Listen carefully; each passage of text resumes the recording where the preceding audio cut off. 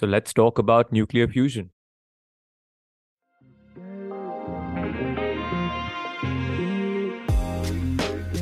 Welcome to the Thought Bistro podcast with Akhil and Vishra as we deep dive into a variety of interesting and thought-provoking topics. Join us as we explore the world of ideas and broaden our collective horizon. So what is nuclear fusion? Nuclear fusion at the base of it is a very straightforward concept. It's the concept of two small things bursting into each other head first and forming a bigger thing. And during the formation of the bigger thing, there is some of the energy released. Now, as straightforward as it sounds, humanity, despite having known how to do it for some 50 odd years now, has not been able to achieve more energy out than it is needed for the reaction to occur. Kind of think of it in this manner. You know how there's this girl in your class who you really dislike and you just can't stand her. And slowly and steadily, there is this spark that happens and you guys get together. And the hate that used to be there, now the love that is there completely overpowers it and overshadows it. So basically what you're saying is that the effort and energy it takes for me to get to that spark has to be worth it.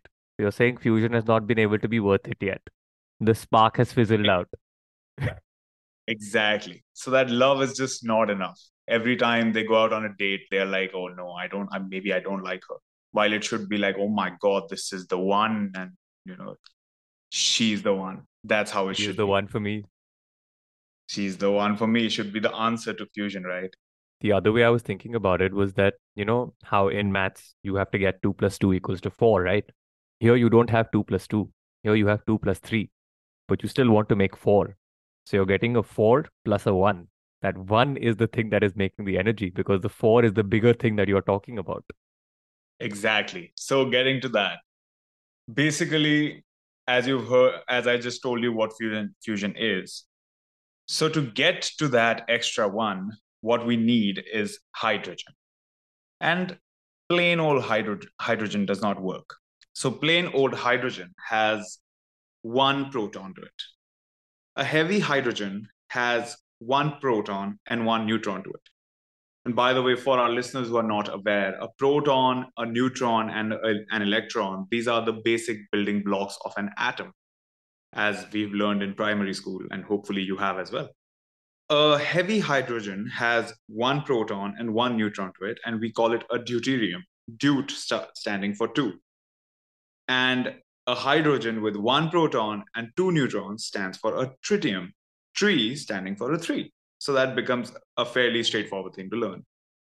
For fusion to happen, we take one deuterium, which is a hydrogen with two, and one tritium, which is a hydrogen with three. And we just bash them together as hard as we can, and it makes helium 4, which literally means helium with two protons and two neutrons. And if math sits right in your brain, that should leave one neutron standing. And that leftover neutron is what we are looking for. That leftover neutron is the holy grail of energy that we are after. Yeah, so I'm just saying it's just going back to that example. 2 plus 3 is equal to 4 plus 1. That is what you have to achieve. So now, as you know, that there are two types of nuclear reactions that can take place. So one is called fission and the other is fusion. Now, from whatever I remember in school when I studied this first in physics in the seventh or eighth grade, it was always told to me that there are two types of nuclear reactions, fusion and fission. Fission is something that we do on a regular basis, and fusion is not achievable, but it takes place on the sun. Now, the reason that they say fusion is not achievable, or they said fusion is not achievable to us students, was because fusion on Earth requires very, very high temperatures and very high pressures because you have to essentially recreate the conditions that occur upon the sun. So the two ways that we are able to achieve these kinds of temperatures and that kind of pressure are, again, to think about it conceptually, they are pretty straightforward. One is you take a bunch of these deuteriums and tritiums and you just shoot them towards each other, and you hope one of them hits the other with like just the right amount or more than just the right amount, and we'll get more energy out. However, to do that, what tends to happen is it takes so much energy to accelerate them towards each other that what we get out is just not worth the effort. It's a fraction of what the energy that's required to accelerate these particles to the speeds that they need to achieve, that so that when they bump into each other or when they collide, this reaction takes place. Exactly. Think about you and me. We are standing like at a distance apart. Both of us have these guns in our hands or Nerf guns in our hands, and we are trying to make the Nerf guns bash into each other, right? Now, make the Nerf guns like a billionth of the size smaller than what they are, maybe more than a billionth of the size smaller, and then try to hit them towards each other and get them exactly right in the exact right location. There's too many variables. Yeah, and that is too many bloody nerves. It takes too much effort, right? So it's not worth it. Yep, too much wastage. The other way to do this is to generate something that is called plasma. Now, not to scare you away with the term, plasma, just as it sounds, is a very hot mess of these two substances. It is a very hot mess of deuterium and tritium. Now, when you throw something in that hot mess, that is the hate between that girl and the guy.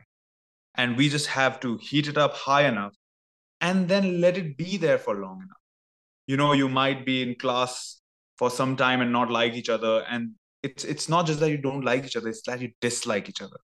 And you continuously hate each other. And suddenly that hate switches to love, right? And that's what we get by heating them so high.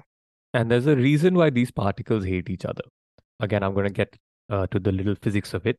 There are protons and neutrons. Neutrons have zero charge. They are not positive, they're not negative. Protons have a positive charge. Now, if you all remember, again, studying this in school, that two objects that have the same charge repel each other. They are the same, but they repel each other. So you have to get past this repulsive force. You have to, as Akhil is saying, you have to generate that heat. You have to generate that chemistry, that steaminess between the two particles so that they can overcome their repulsive force and get to a distance wherein this extremely strong fundamental force of nature, known as the strong nuclear force, can take effect and these two particles can merge. So, the challenges that we face during fusion is that this plasma cannot be held inside walled chambers. Because if kept inside walled chambers, that heat just fizzles out. And as soon as that heat will fizzle out, there is no chance of fusion actually taking place. So, what happens is we need to create a magnetic chamber. Basically, imagine like a lot of magnets around a lot of liquid metal, and the liquid metal is just floating in the middle of that like a ball. Think of levitation as a concept. Like, if you are familiar with levitation, it's when something is suspended on top of another object without actually coming into contact with that object. So, here, what they are doing is they are creating a ring of these magnets between which this plasma is suspended. So, it is essentially like levitation, but instead of hovering, this is a way of keeping this plasma contained within a certain space without that plasma coming into contact with that space, so that it then loses the heat, which is what creates fusion. And now this heat that has been supplied to this plasma is retained by the plasma within those walls because there is no escape for that heat. And eventually, one of these deuteriums will hit one of these tritiums inside this very little plasma, and we will get our fusion and we will get our energy out. Now, in this case scenario, we can theoretically get positive energy out. We can theoretically have something that we call a positive Q value. And Q value, again, not to scare you off, just means energy out divided by energy. And if we can get excess energy out without the waste that nuclear plants produce, that is the holy grail which we humans have been seeking. And despite knowing about it for 50 years, we have not been able to achieve it up until last week. Yeah, so I mean, think about not even just nuclear energy. I mean, any energy today with fossil fuels and I mean, most of the forms of energy that are prevalent, the basic issue is the waste product that's generated from that energy. Here we have a form of energy which is sustainable, which occurs in the sun on a second to second basis, and something which we have known about, as Akhil said, for the past 50 years. A question we should also answer is, where do we find this deuterium and tritium, because they sound so fancy? And are they as difficult to find as uranium 235, which is the raw material used in fission? Deuterium is actually very, very prevalent. It's found in seawater abundantly. So there is no shortage of deuterium on the earth. However, tritium is the element which we run short of. So currently in the world, we only have 20 kilograms of tritium. So there's a lot of countries that have been doing a lot of research into how we can make this viable. So when you talk about making it viable, the USSR as it was, or Russia as it is now, developed this machine known as the tokamak reactor. Now, what this tokamak reactor does is, as Akhil said, it has this chamber of magnets within which a plasma is heated in order to create the fusion reaction. Now, if we look at the first challenge that we mentioned with nuclear fusion, which is the availability of tritium, what the tokamak reactor does is it has a layer within it which allows for tritium to be produced as fusion occurs. So your supply of tritium is being constantly replenished. So that was the first challenge. The second challenge is getting net positive energy out. So if we have to use nuclear fusion as an energy source, we want it to give us more energy out than we have to put in to heat the plasma, right? So that's what's happened in the past week. The Lawrence Livermore Lab in Livermore, California, has successfully conducted a fusion experiment using lasers, which is a completely different thing. So that concept is known as inertial confinement fusion, which uses lasers to heat up the plasma. And what they have achieved is that by putting in 2 megajoules of energy, they have gotten out 3.5 megajoules of energy, which is 1.5 times more energy that's come out as compared to that put in. So this has been a breakthrough for fusion, as earlier we've not achieved a Q value of in the positive. We've not even managed to break even. So this is huge for the world of fusion. I think for all the investors listening to our podcast, that is about 50% return in less than 1 billionth of a second. Can you believe it's better than the Tesla stock? And that's all we're after here. Yeah, I mean, think about it. You put in 100 rupees and you get back 1.5x that in what, 20 billionths of a second, as I think it is. It was some crazy number. The guy came out in their official video. We are going to link all of these videos that we went through, and we are going to link them in the information of our podcast for all our viewers to go through them as well. Yeah, if any of you want to deep dive on fusion, there is so much out there. The both of us have spent the past few days just diving into this world of fusion, and our heads have been blown wide open because we did not know that this entire history that existed for nuclear fusion, because it always, to me, as I said earlier, it seemed like it was a pipe dream. And the aim here is not to scare people off from, oh, this is a very difficult topic. The aim here is to send you deeper down this rabbit hole and deeper down into this source of energy that has been untapped, and that's, looking for more and more development into it. And finally, this recent breakthrough. Vishruth, can you explain the breakthrough more? How did they achieve what they achieved? So the way they've done it is that they've created these small pellets, which are about 2.2 millimeters in diameter, which is housed in a small cylindrical chamber. As we mentioned earlier, that this pellet cannot touch the walls of the chamber or it will lose its heat. So what they have done is that they have taken 192 different lasers and pointed it all at the cylindrical chamber and heated the chamber, which has in turn heated the pellet in order to create a fusion reaction. Basically, the teachers have given the dude and the girl a detention in a very, very small room that, there can be enough heat for something to happen. And something did happen, and that's what we are all celebrating here. Last week, it was a big, big breakthrough for humanity as a whole.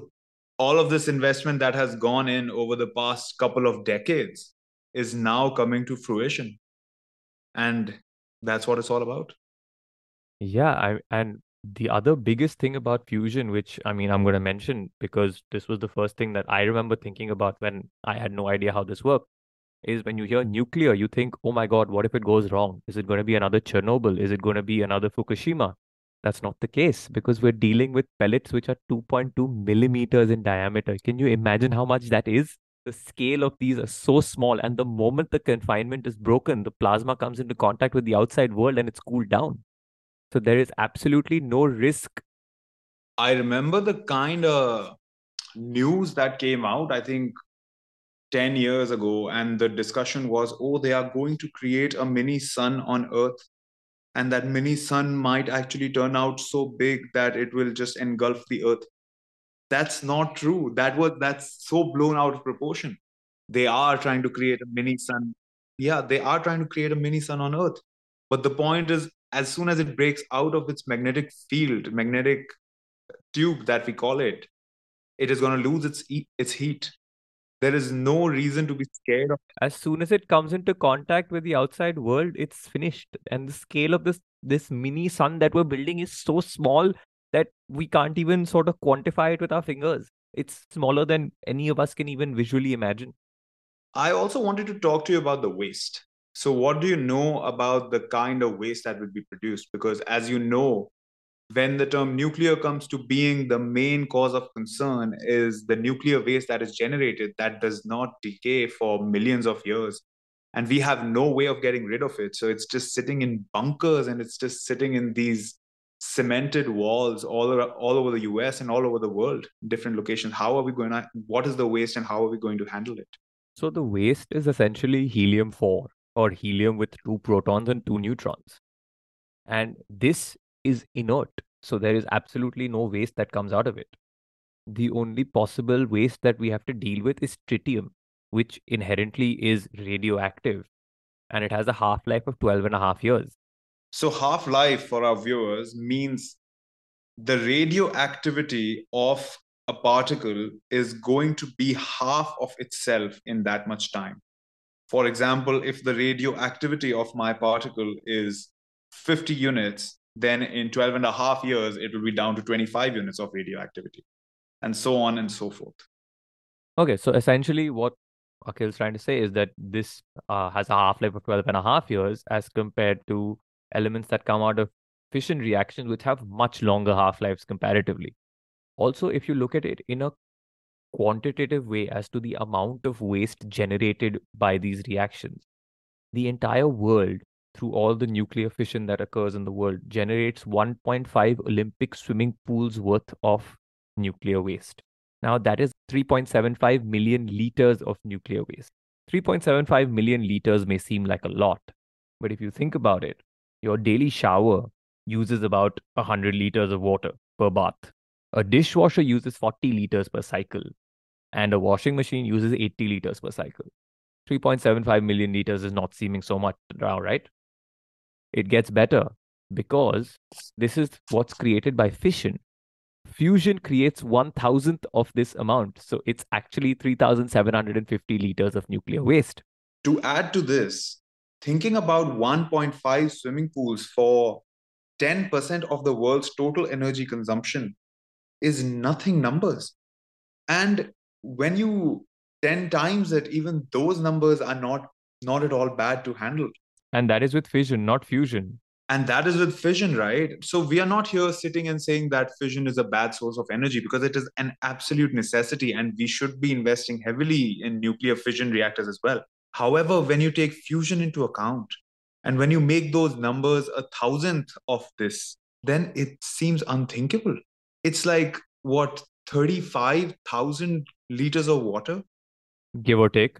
Give or take 35,000 liters of water for the entire world's consumption, and that water also degrades itself in 25 to 50 years.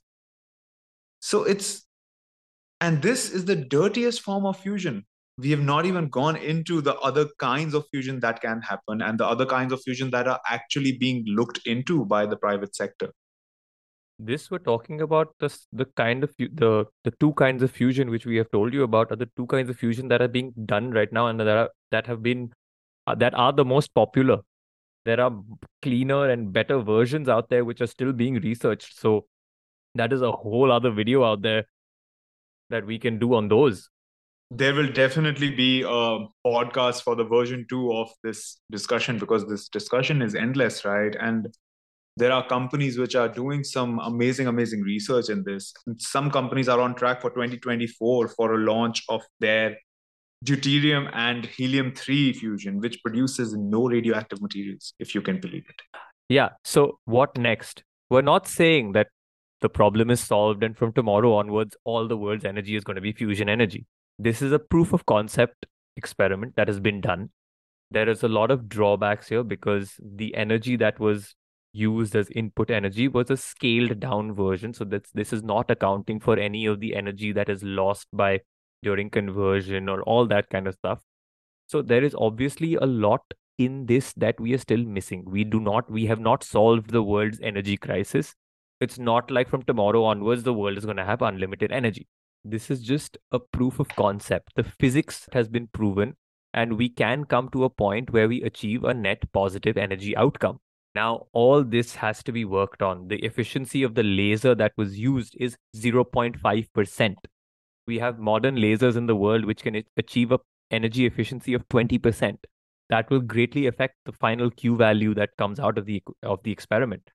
So there is still a long way to go, but we can definitely see in the near future that fusion power becomes a reality, and that we in the world start depending more heavily on fusion. And the fusion that was told to me as a kid was a pipe dream and that could never exist, because how can we recreate conditions that occur on the sun on Earth is actually something that is a feasible outcome within our lifespan, at least.